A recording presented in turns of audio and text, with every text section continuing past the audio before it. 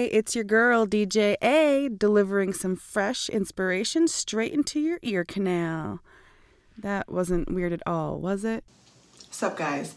I'm back with a killer business hack. And it's kind of revolutionary. It was new to me, although I know a few other people have mentioned it here and there, like some books, some habit-forming books and stuff. But I've been implementing this tool for the last 9 months or so, and it's totally changed the way I think about my business and I do business, and somehow I have more free time.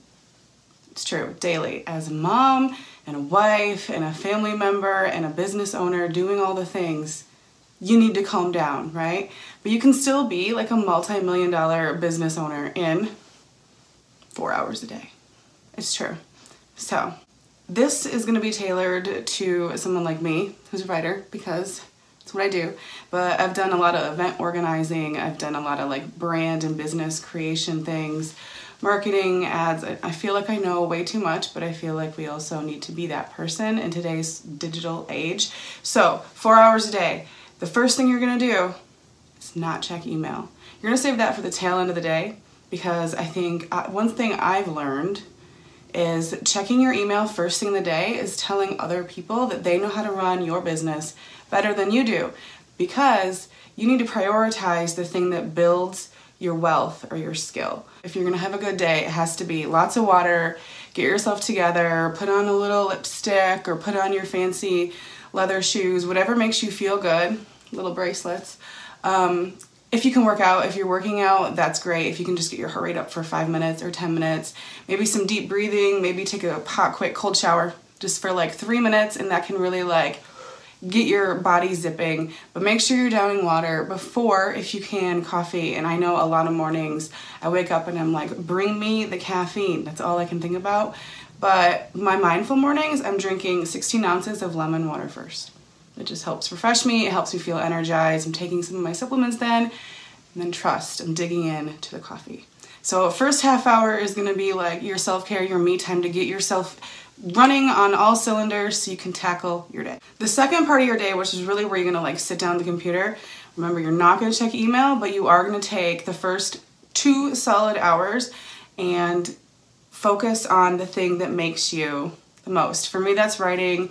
Maybe it's editing that day. Something that's the highest priority. If you can make a list, a 5 little bullet pointed list of your goals for the day, that is a monster help. I found with 2 hours of focused writing, I can usually get enough done to get me where I need to be for my long-term goals, which are, say, finishing a book or getting it to the editor on time or whatever project you're working on. So because social media is an important part of everyone's lives, I think your third hour should be devoted to something like that. And when I use the word devoted lightly, and I also use 1 hour lightly, because sometimes it's only 30 minutes, it depends. I like to chunk my social media usage. So I take a few days a week and I take lots of pictures, and then when I have my free time after my writing or my editing or my essential things are done, I sort of batch edit my photos or try and come up with a few captions that appeal to me or speak to me or that I want to share or talk about in the coming week. Now would also be the time that you would want to get your teasers together, and if you're pre-scheduling any social media posts, throw it in there. I try to make social media sort of in and out multiple times a day.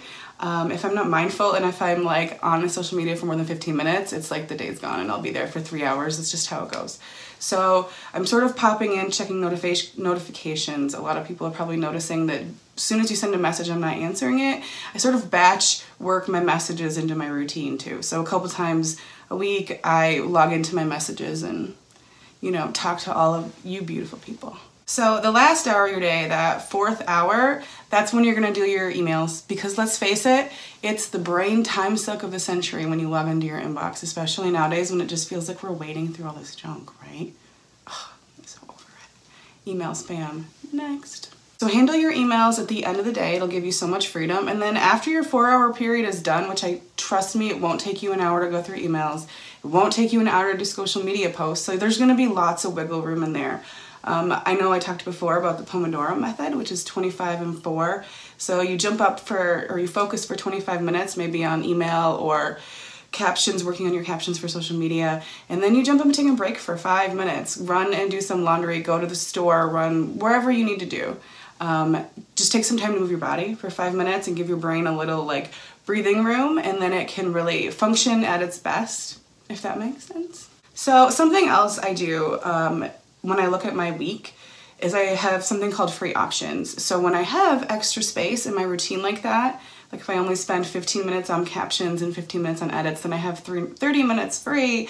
So a lot of times I'll research a new podcast, or I'll make a list of some podcast ideas that have been coming up for me that I can work on. This is also the time I'm often making teasers or playing with my graphics or updating my website. So it's not something that is on my list that I'm considering it pressing. I refuse to be sort of pressed for time anymore. I can't even tell you, I've been astounded at the free time I found. I feel like I'm getting more things done than I've ever gotten done pretty much ever, and yet somehow I'm working less and I'm enjoying it because I sort of streamlined my list of the things that I really want to be putting my time into, because guess what, guys? Time is precious. As always, thanks for listening to the Rebels and Saints podcast, guys. If you enjoyed your time with me today, do me the greatest honor and hit subscribe on your favorite podcasting platform. And if you want to learn more, head over to my website, adrianlee.com. There you can get linked to my audiobooks, read my latest release on Amazon, or sign up for my newsletter and get a free ebook as a thanks from me. Lots of good things happening over there. And I want to hear from you.